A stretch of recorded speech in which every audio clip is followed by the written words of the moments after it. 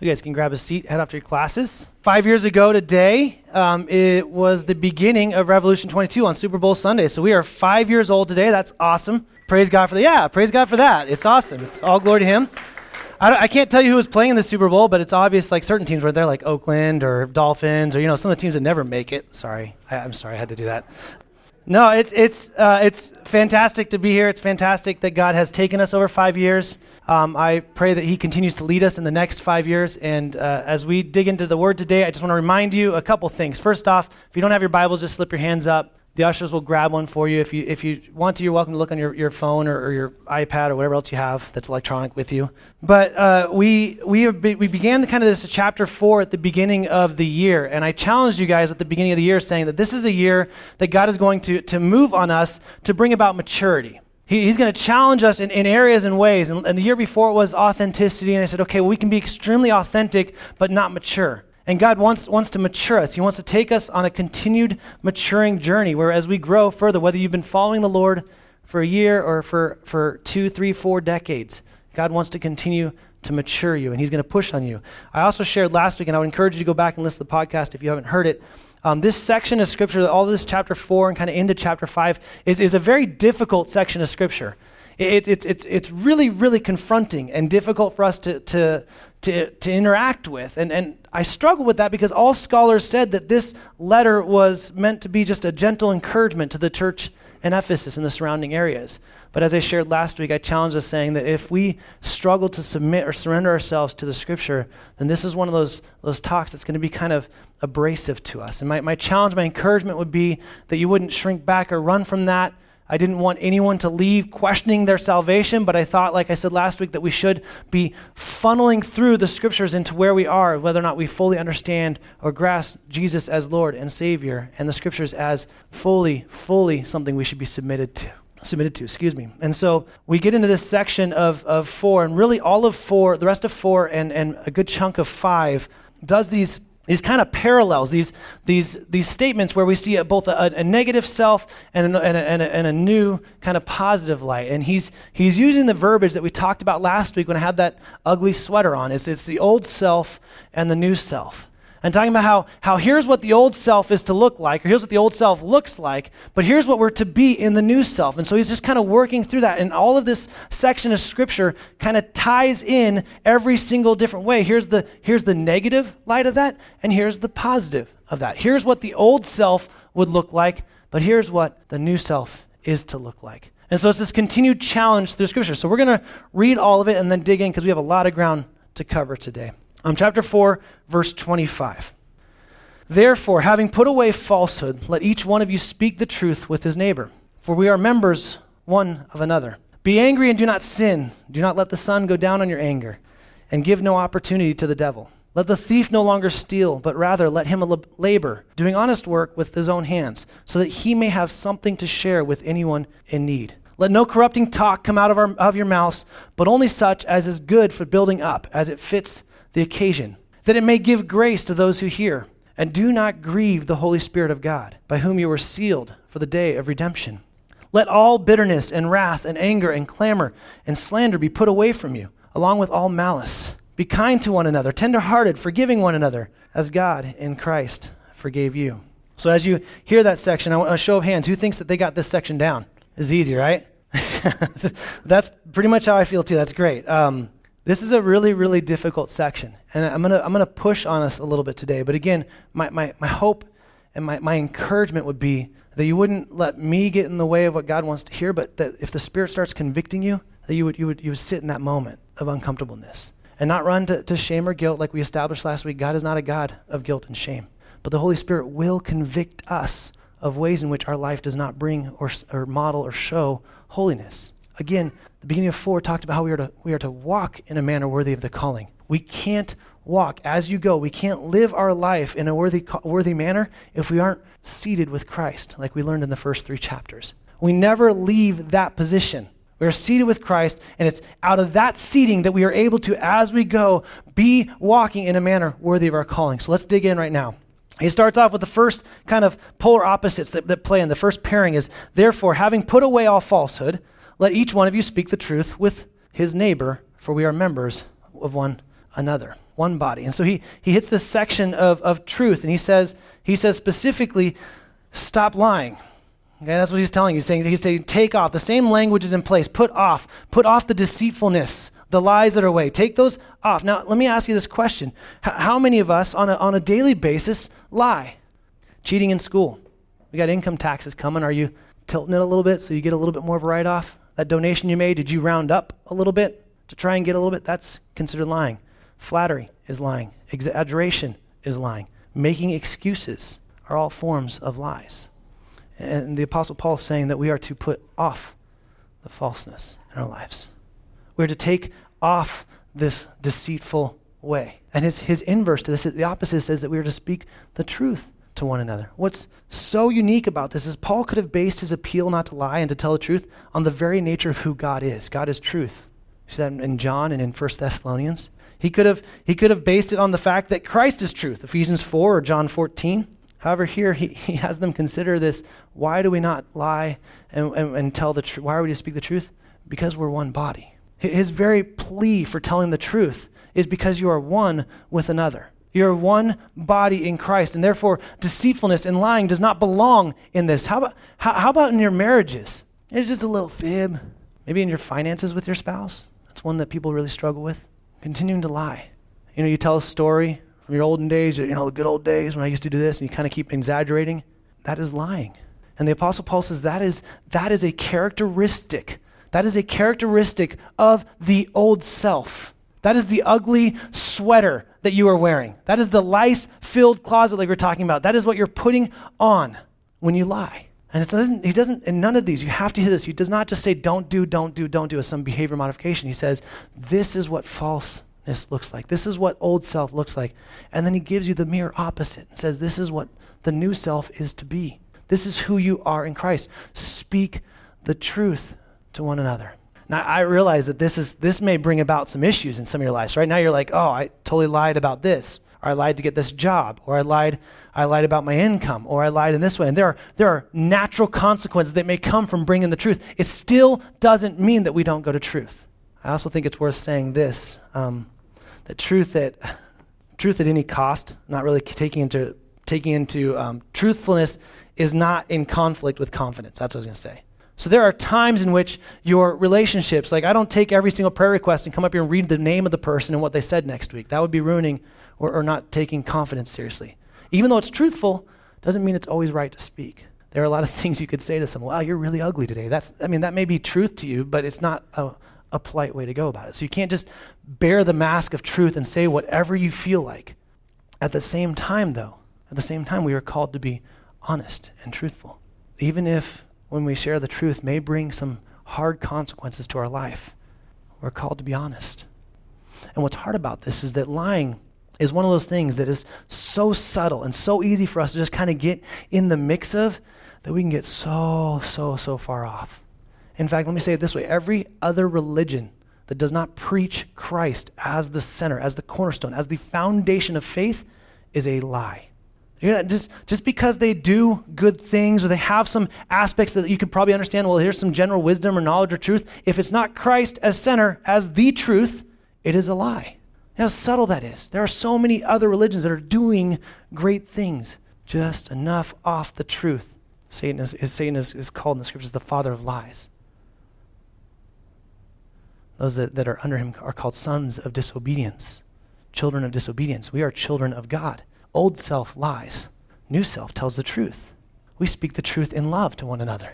This is all of this section, all this scripture, by the way, even though Colossians has a mirror scripture with this is actually kind of attributed to fellow believers, not just people outside of the church, although it's true that we need to be honest with those outside of the church as well. But he's speaking specifically to us as members of one body. So where are you lying? Where have you been fibbing? Some of you've built a life on lie after lie after lie that you're so afraid, you don't even know which way the truth is. That's the old self. The slight little white lies that seems harmless is not the standard of the new self. The Apostle Paul says, no. A man worthy of the calling is not deceitful. It's not a lie. It's truth. Truthness does not demand telling everyone everything we know with no regard for its impact. I said that again, but I just want to make sure that's clear because I feel like a lot of us, well, it was true, so I had to say it, and we disregard how it may be impacted now. The inverse to that, sometimes we're afraid to speak the truth because we know it might be hard to hear. You just don't see that in the scriptures. You don't see Jesus softening a blow. Now, Jesus was the perfect embodiment of grace and truth. We struggle with that, but we're not supposed to be lying. The old self is the deceitful way. The new self is the truth. Moving on, because that was easy enough for us to stomach, right? He goes on to anger. And he talks about this anger. He says, be angry, but do not sin in your anger. And kind of the inverse to that is that don't let the sun go down on your anger. Well, some scholars want to say that this is an excuse for us. This is like a command to be angry. Actually, the better way to say that in the Greek is, in your anger, do not sin. So he's acknowledging that anger will happen. And we do see a couple different versions of anger in the New Testament alone. We see a righteous anger and we see a very unrighteous anger. But before we go to that, let me ask you this. Have any of you ever felt like, man, I have just been really angry and not sinned? Like, show of hands, whoever's felt like they've done that? Yeah, me neither. Right? I feel like, I'm like, okay, if there's a way for me to be angry and not sin, I just don't know what it looks like. Well, fortunately, we have a biblical example of it. It's in God. It's in Christ. In fact, what he's acknowledging is that anger is an emotion that we will have. To just assume that you won't have anger is a lie. It's ridiculous. You're trying to tell yourself not to feel something. God created those feelings, but it's what we do with that feeling. It's the heart behind that feeling that changes. The only way in which I believe that a believer can actually have righteous anger is by the moment the anger comes, releasing it to God. And the way I mean releasing it to God, I have seen some very horrible injustices in this world, some disgusting things that affect really, really, really innocent and little powered people. And it is infuriating in me. But it is not honoring to God for me to sit in that anger. Instead, it's, God, this is not right. Would you do something? How can I pray for this individual? It's putting the vengeance, getting out of the way of God's vengeance, allowing him to do his justice, because he is a just God. Righteous anger would be us getting rid of it. In fact, one of the counselors I saw talked about how all of our feelings are meant to be short-term. Like the feelings we have, sadness and anger, they're meant to identify something in us and move on. So like kind of like an infant, they're screaming angry and you pick them up and they're happy. And it's like, oh, that was easy. In essence, they were saying that this is kind of how emotions are supposed to happen, but we attach those emotions to certain individuals or certain things or certain memories, and then we just carry those emotions for a very, very long time. Anger is one of those ones, guys, that we are just full of. Because let's be honest, most of us, if I said righteous anger, most of us are even trying to think of an instance where we could experience righteous anger. Most of our anger is that dude won't drive any faster. That person cut in line. This X was rude to me. This, whatever it is. Like we have many, many other things to bring about anger that have no righteousness in them at all. And the Apostle Paul's telling us to not sin in this anger. He's saying, in your anger, don't sin. In fact, you know what he says? He says, don't let the sun go down in your anger. That was a very common understanding to every Jewish individual in this time. They knew that, okay, well, this is a teaching that comes out of the Torah back in the Old Testament. If you work for someone, they have to pay your wages before the sun goes down. You settle all accounts on the day of. You don't wait a couple weeks and get on the 1st and 15th. You settle day of because they lived day of. This is how they got their food for the next day. You settle. If someone would make a deal with someone where they would say, okay, here's my cloak so that I honor it, that cloak had to be returned before the sun went down. This was a common understanding. Well, here's a question for you guys. How many of us have actually not ever let the sun go down on our anger? Let me just push on you married couples for a second. How many times have you gone to bed angry? And you guise it as, you hide it behind some kind of, it's just going to be a hard conversation, or I don't know what to say, so you know what, forget it. Do not let the sun go down your anger. In fact, some of you right now, you're carrying anger. And you know what's so unique about this is that the Apostle Paul not only gives us what the opposite is, but he tells us why not to carry our anger. Why? Because we'll give room for the devil in our lives. We'll give room for him to start playing with us. So when someone hurts you, and I bet right now that every single one of us have a handful of incredibly horrible wrongs that were done to us that we did not deserve. But if we are carrying anger in that, then we are sinning. And the only thing that anger is doing for us is giving that person or that individual control over us. You're not meant to be angry. In fact, some of you, I'm going to challenge you. Some of you need to leave today before the Super Bowl kickoff even happens, and you need to pick up a phone, and you need to call someone. You need to be reconciled. Well, I will when they do. It's like, no. No, it's your anger that has to be dealt with. If your anger, we'll see in a second, if anger isn't dealt with, it festers to a lot of other things. But ultimately what the Apostle Paul says is that when we carry anger, it is such a tightrope, we give room for the enemy in our life. We give room for Satan to start pulling on us and dictating our words and teasing us and tricking us and lying to us in different ways. We give room for the enemy to have opportunities in our lives. It's interesting that Satan's not actually credited with producing the anger. The source is us.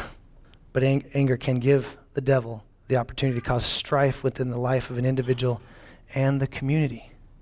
And this is the point. Like, your anger does not produce righteousness. So you are called to be ridding yourself of that. Look, it doesn't. Like I said, I want to say this really clearly. You may have very good reasons to be angry. Like, what was done to some of you, I'm sure, is atrocious. And it's wrong. And when you say, I'm choosing not to be angry in this moment, when you give that up, you're not saying that was nothing and it didn't matter. No, you're giving it to God. You're taking away the control and saying, God, it is your control. In fact, a lot of counselors will teach that anger is even a secondary emotion. It's something that comes out of a deeper issue: hurt, pain, sadness. Anger is so tricky and so dangerous and so ugly. He then goes on. I'm going to move through these kind of quickly. Sorry, guys. They're all really easy to hear, right? He talks about stealing. Now, scholars are in disagreement. We don't necessarily understand or know from history if there was a lot of kleptomaniacs in Ephesus at this time. We aren't sure if it was just common, but stealing was something that would happen a lot. When people don't have, they steal to get what they can.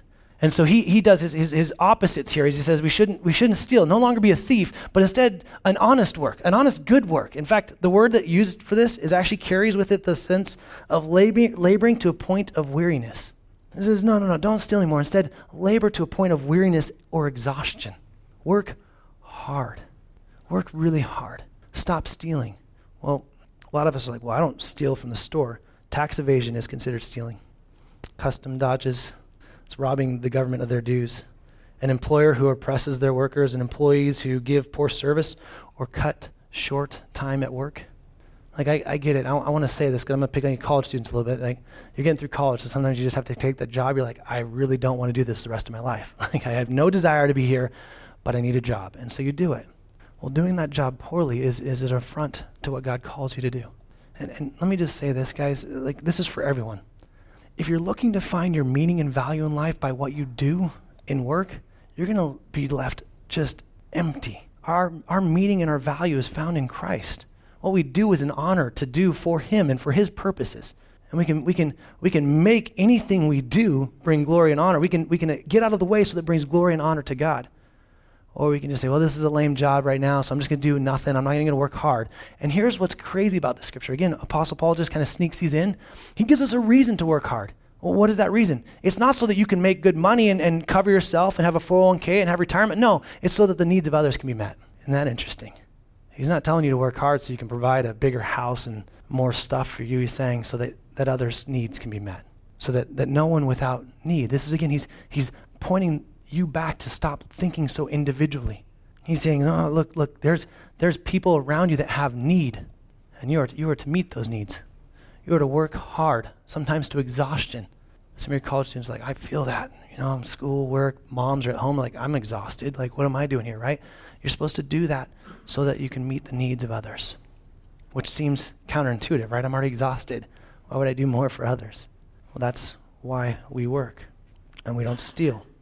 I also think it's worth saying to me right now, like, it is tax season. I'm going to be really clear. If you're like, that donation was, I'll call it an extra couple $100 to get a little bit more of a slough on that's stealing. It's okay, everyone does it. No, that's stealing. That's not an honest work. That's not a good, honest work. That is the old self. You are a part of the new self. You aren't wearing that gross sweater anymore. You've been clothed in righteousness, in the likeness of God. You're His image bearer. Walk in the newness of life. No one may live to himself alone and neglect others. All must devote themselves to supplying others' necessities. Man, we just understood that a little bit. Think about the work that could be done for his purposes and his kingdom around the world. Okay, moving on. He goes on to the next one, which is, we talked about this one at the men's breakfast on Thursday. It's an interesting one. It's a fun one, actually. He says, let no unwholesome talk come out of your mouth, or corrupt or filthy, depending upon the version of the Bible you're reading. And he says, but instead of unwholesome or filthy talk, what you speak should build up and bring grace to others. Okay, so there was a lot of discussion on what this really is. What is a filthy? So let me just define it. So this word that we're seeing right now was used kind of for rotten or putrid. It was used to refer to rotted wood, diseased lungs, rancid fish, withered flowers, or rotten fruit. And essentially what this word means is that whatever has been unwholesome or whatever has been brought to that spot brings no value. There is no good value. There's no way it will nourish you. Unwholesome words should be as repulsive to us as rotten apple or spoiled meat. The image of rottenness, this is what's interesting. The Apostle Paul is using, what he's trying to say here is he's hoping that when unwholesome or filthy words come out, we have a sort of gag reflex to them. Like when we experience unwholesomeness or filthy words, we go, oh, like we want to throw up. That's the idea. That's the image behind this. Proverbs 12:18 says, there is one whose rash words are like sword thrusts, but the tongue of the wise brings healing. Okay, let me push on this, because at the men's breakfast, we had a lot of conversation about, well, so is every curse word unwholesome, or what are the things that you can or can't do? And we kind of wrestled through that for quite some time. And I think ultimately what it comes down to is that for us to have unwholesome language, for us to understand what unwholesome language looks like, is essentially anything we're saying isn't bringing healing or building up the other individual, it's unwholesome. And look, I get it. We're downtown. I don't necessarily feel I am, but people say we're kind of hipster in some ways, right? I blame you college students for that. But there's this movement among believers that feel like they can just, because of the freedom they have in Christ, say whatever they want, and it's ugly. If you just take the picture of new self and old self, shouldn't we sound different than the way we did before Christ? Shouldn't the words that we use to explain, whether they're adjectives or nouns or anything, shouldn't those be different from an old self to a new self? And maybe there'll be some crossover. I was talking with my mentor this week because I was wrestling with this, like, what specifically is unwholesome? Can you say a cuss word? Or if there's not a sentence around it, is it really still a bad thing? And we were just kind of talking through it. And one of the things he said to me was really interesting. He said, you know what's funny is if you think about it, if you were going to go to a job interview, or if you were going to meet someone that you've actually never met before, but you need to impress them, you would dress nice, you would figure out your way, you kind of figure out the best way to present yourself to them. Or even better yet, if you were to sit down with your hero, and you got a chance to be with here, you're excited and nervous to meet this person. You would literally think about every word you said before you said it. And then afterwards, you'd probably play through, did I say it right or not? Some of you do that with every conversation. You just need to let that go, okay? But ultimately, you would really be intentional about what you said. And what he was telling me was like, look, this is the thing, and I get it, it's kind of cheesy, but ultimately, Jesus Christ is always present with us. I mean, always present with us. He knows your thoughts. He knows your words. And we, instead, this happens to me as a pastor. If I ever meet anyone, I try and ask as many questions as I can to keep them talking so they can experience some form of normalcy, so that when they ask, hey, what do you do? And I tell them I work at a church, it doesn't just end the conversation, right? So they'll sit there and talk, and I've done this 100 times. Jen and I have met people, and they'll sit there and talk, and maybe they're speaking like, they're just saying whatever they want to say, and they're dropping cuss words everywhere. It's like, okay, whatever, that's fine. And then when they get to the spot where they're like, so what do you do for a living? It's like, I work for a church. And they're like, oh, I'm really sorry. They always apologize to me as if they have done something to me. And it's like, no, it's okay, it's fine. But it's interesting how even Christians do this to me. Even people in this church have done this to me. They'll say something, be like, oh, sorry, Bren, which I'm thankful that they're acknowledging that they shouldn't say it, but it's not just because I'm a pastor, but as a fellow believer, we should be interacting with each other that way. He doesn't say let some unwholesome talk come out of your mouth. He says no. And let me push really hard for a second. Just because you don't say it and you type it, it still can be unwholesome talk. And some of you guys, I'm going to say this right now, the way that we interact with each other on internet or social media is gross. Talk about a gag reflex. There is no building up. I don't care how passionate you are about which political party or what cause that seems to be for God and what you're doing. We fight and fight and fight. There is no building up happening there. It is disgusting. In fact, studies have shown, this is crazy. They have science to prove that when we type something, the little piece in our brain that keeps us filtered is not active. That seems like a recipe for disaster. Let's type more, huh? What are we doing? Why do we justify to just tear people down because they're not standing in front of us? Some of you do this when they're standing in front of you. It's just, they're all the same issue. He says, let no unwholesome talk. Look, I get it. Sometimes you're passionate and you still want to speak truth and you want to share those things. I'm not saying that's wrong, but if it doesn't build up, it's sinful and it's old self. And that's what the scriptures are saying. Old self, new self. If you're guising this, I've got this freedom so I can talk however I want, or you know what? Actually, at the men's breakfast, one of the guys there said, I totally was hanging out with a bunch of coworkers and I said something that was like, right after I said it, I was like, oh man, that was not right. I shouldn't have said it. And every other person in the vehicle started laughing and they thought it was awesome. And then one of the other guys says to him in that setting, he's like, well, like a lot of times I've found that sometimes I worry more about what other people think as opposed to what God thinks. And I dare say that most of us speak the way we do because we're trying to impress people that don't really matter, all the while forsaking a God who loves you and created you and gave you a new self. Let no unwholesome talk. You know what? I challenge first service, so I'm just going to extend it into you. I challenge you, not for a week, not for just a day, but for the rest of your life, to stop typing garbage and unwholesome talk. Could you imagine what would happen?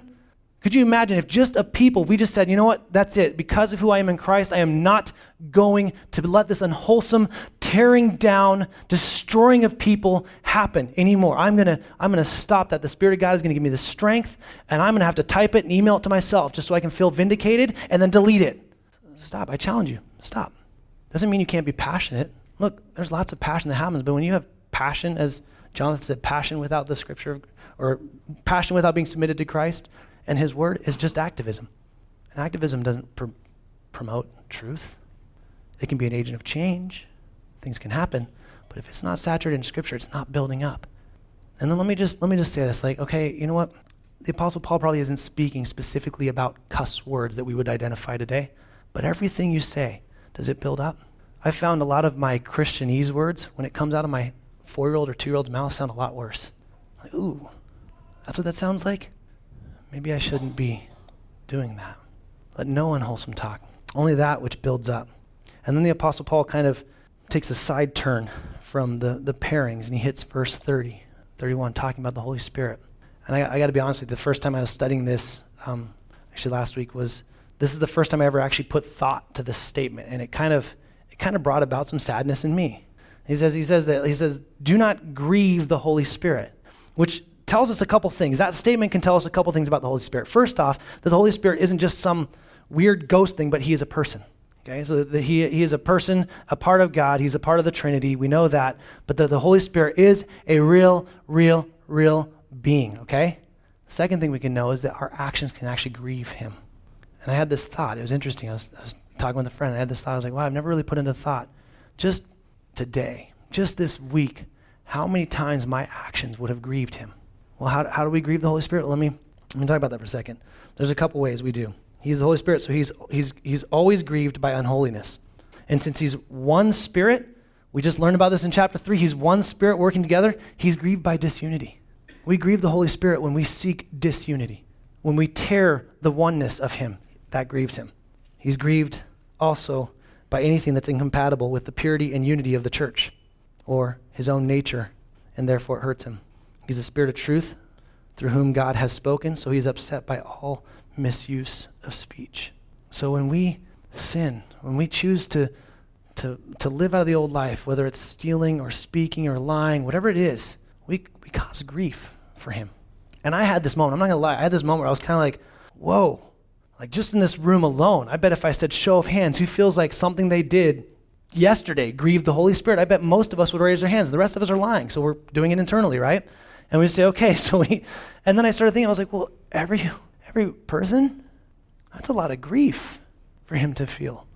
And it made me understand two things. One is it doesn't bring us to shame. Well, how dare you cause grief to the Holy Spirit? Well, because honestly, the Apostle John tells us that we will continue to sin. We will struggle. We will wrestle with this. Even the Apostle Paul tells us that our flesh is at battle with this new spirit in us. So it's not meant to shame us or to bring about guilt, but instead I think it adds a little bit more weight to me when anything in Scripture says, do this, don't do that. Because ultimately what I'm seeing now is not only when I choose to not submit to Scriptures, does it affect my own life, but it also grieves the Holy Spirit. It affects him. And we'll learn this in Ephesians 6 in about a month. It affects every other believer in the community as well. So when you choose to use your unwholesome language out of some masked freedom that came in Christ, which, trust me, there's all freedom in Christ. There is now no condemnation for those who are in Christ. That does not remove us from following him or being obedient to him. But when you run from that, you grieve him, you cause a rift in the community of God. Do you even consider that? Here's the other thing that we can say with at least hope is that the Holy Spirit is a part of God and is God, so he can handle that form of grief. But we also know that the Holy Spirit, that he will experience joy. He experiences joy when we remain in there. We also know that even when we're grieving him, he will comfort us. How crazy is that? It adds a little bit more weight to it.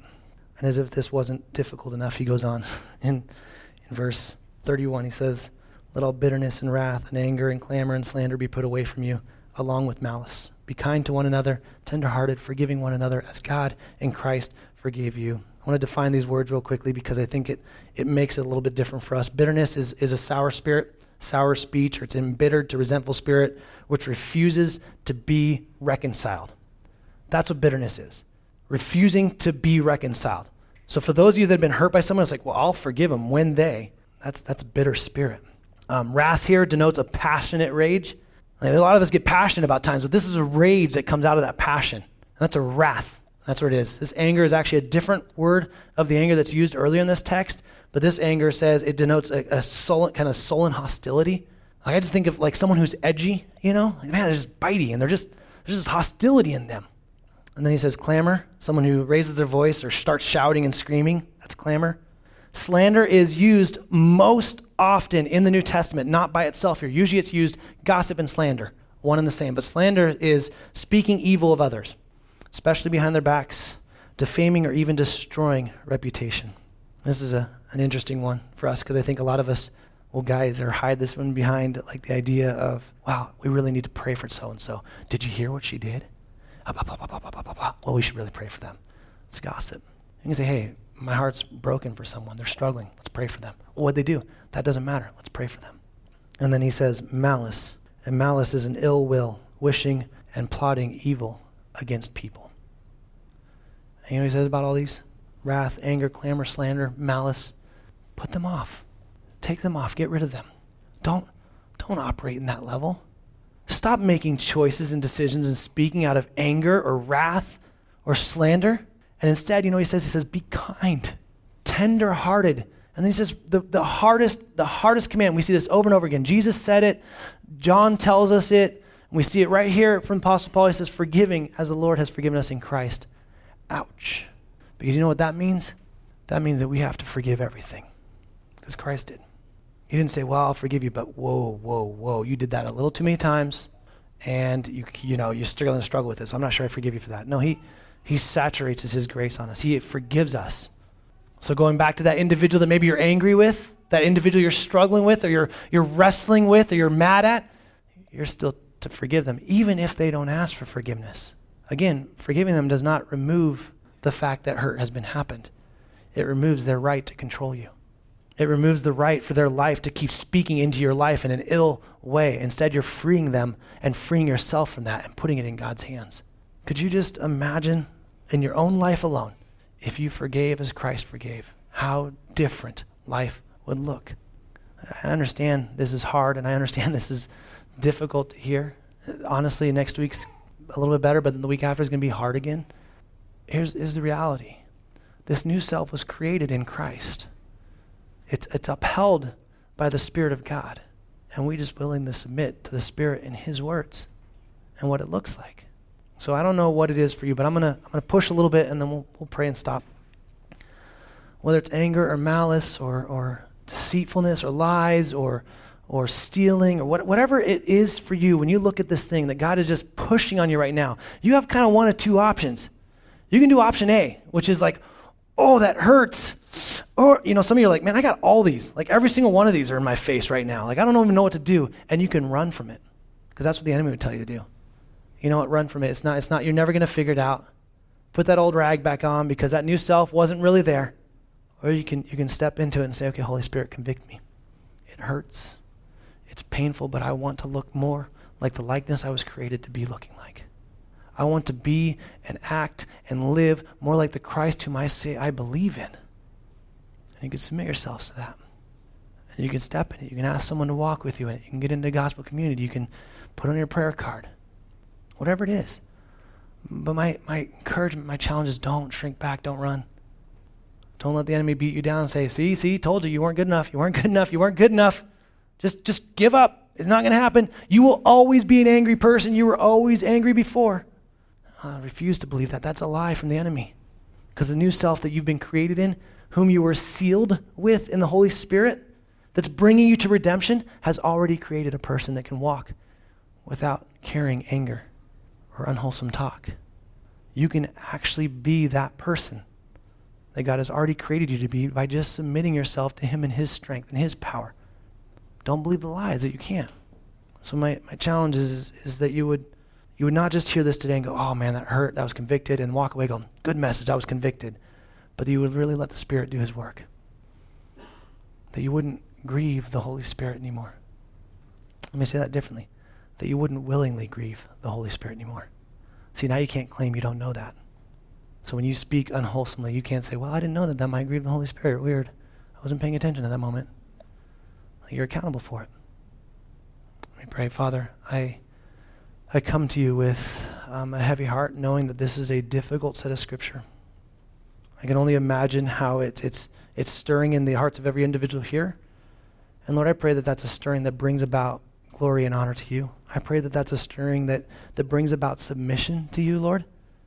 God, would we be a people that truly surrender ourselves to your life, not just in what we say, God, but in how we live. Father, would you help us to walk in this newness of life that you created for us? Would you help us live in light of the new self and that the old self would just go away? God, I look forward to hearing as you mature people looking back a year from now going, oh man, I remember when I thought that was all I was capable of, and God just redeemed and restored and reconciled. And it is just so amazing what he's done. God, we pray that you do that. I have the individuals in here that maybe look at this list and go, man, I stink at all these. That acknowledgement is great, but God, I pray that they'd surrender that acknowledgement to you and walk in obedience with it, Lord. I pray that we wouldn't be people that just are impacted by your word, but that your word actually changes who we are from the inside out by your Spirit working and not me, and not flesh. God, I pray for everyone in here. I pray that we would be a people that are marked by the newness of life. I pray that we would be imitators of God, which is the call in all this, Lord. And I pray wherever we fall short, God, we wouldn't run, hide, or minimize. We would instead call to light, repent, turn from it, Lord, and start walking in your step. I thank you for who you are and what you're doing. In Jesus' name, amen.